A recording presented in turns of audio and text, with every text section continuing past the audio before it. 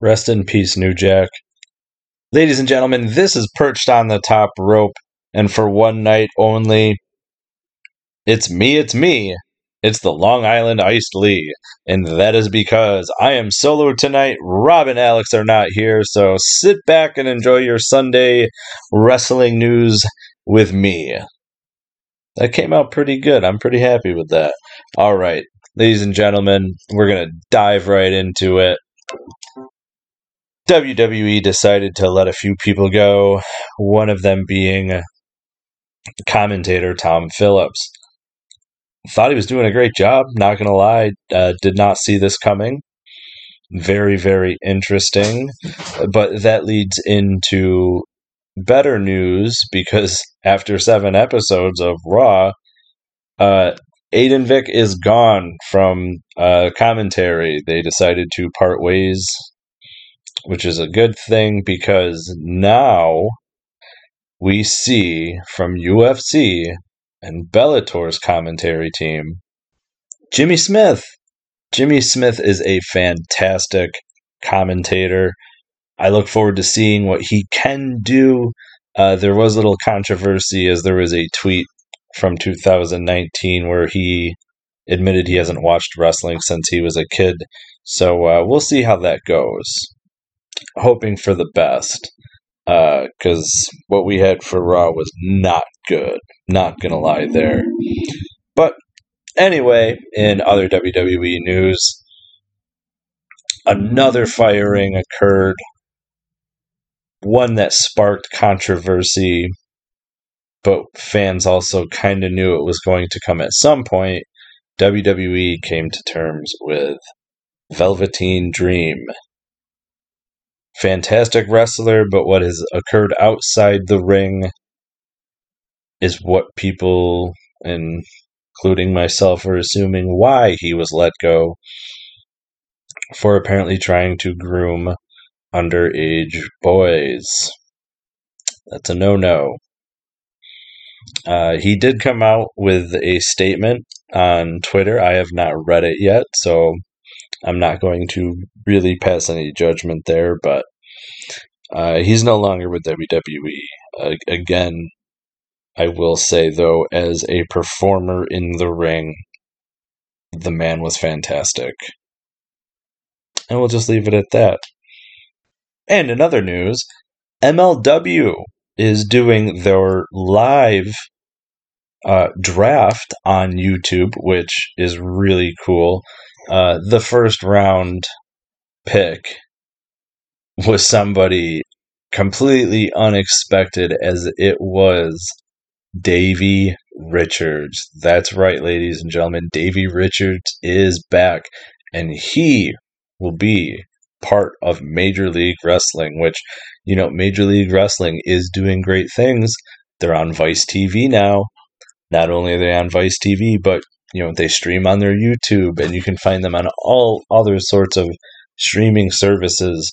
So make sure to keep an eye out on MLW, because that's where you're going to find Davey Richards, which is just awesome. Glad to see him back. In other news with WWE, there is a hot rumor that John Cena will be Roman Reigns' opponent at SummerSlam. Obviously, Roman Reigns is the WWE Universal Champion, so it'll be interesting to see how that plays out. I view this match in 2 ways. Roman Reigns wins, and Cena passes the torch, and it's a retirement match for him. Or Cena wins and breaks the tie between he and Ric Flair for the 16-time championship, and he makes it 17. If that happens, I do not foresee him holding the belt long, as I feel like it would be something that would go right back to Roman. However, WWE is hot on Roman right now, really trying to make his push, really last as the champion.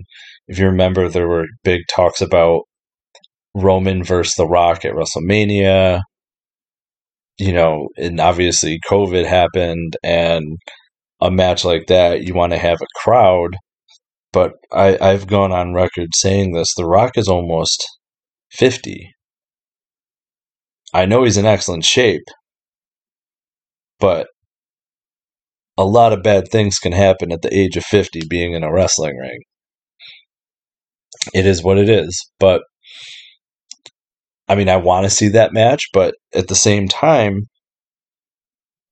I guess we'll just see what happens. Who knows? Same thing with Cena. He's not the same size anymore. We don't know how he's going to be. Has he been training? I mean, it's still a rumor, but at the same time, you still got to ask those questions. Now, we started this show with the 10 bell salute for New Jack, and we're going to end the show speaking about New Jack. ECW original, had his controversies, obviously, as we've seen on Dark Side of the Ring and seen on YouTube and read all over in dirt sheets and everything like that. I've never met New Jack. I don't know anything about him other than what you see and read. So, however, some of my earliest memories were of him in ECW, and where I live, it was very hard to catch ECW. You would always have to check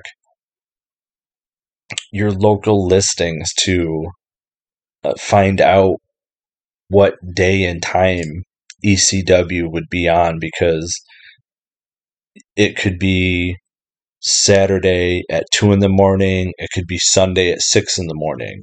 It was never on at the same time. It was very, very hard to catch. But let me tell you, when I first saw New Jack, he came out with a trash can, the cheese grater. What else was in there? There was a wooden crutch. I don't remember who he was wrestling, but he broke the crutch over the person. I remember that. All sorts of just crazy weapons, steel chair and stuff like that. But it was always watching him in the opening of the show, jumping off of balconies. And he did that a lot.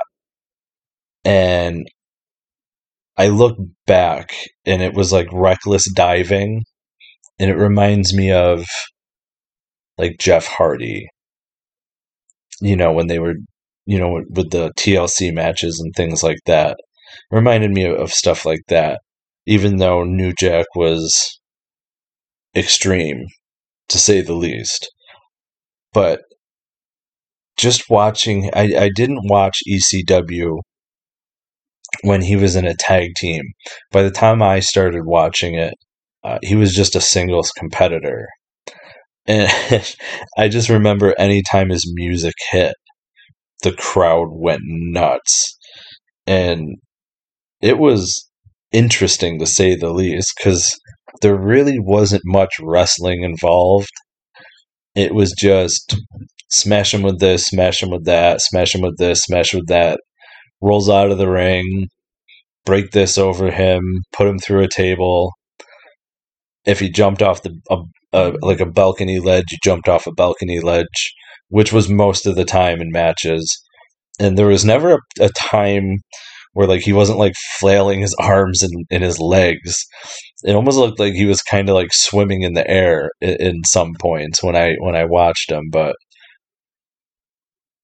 regardless of how you feel about the recklessness or the certain style of wrestling he had fans. I was a fan, and nothing can ever be taken away from him in that aspect. And his legacy will live on forever. And what I mean by that is he's immortalized in video games on the PlayStation 1, Nintendo 64, I believe even on Sega Dreamcast with the ECW video games. Now you can download those emulators on your PC to still play those. Or you can be old school and buy a PlayStation 1 and put the disc in and hope the PlayStation works. His t-shirts He has a t-shirt store on Pro Wrestling Tees. Make sure you go there, look for New Jack, buy a shirt. Proceeds are going to his family. Beautiful thing there. And aside from t-shirts, he's got action figures from the ECW line. If you're an action figure collector, you know what I'm talking about, because I am. I have some of the ECW figures, and all the ones I do have, I have signed.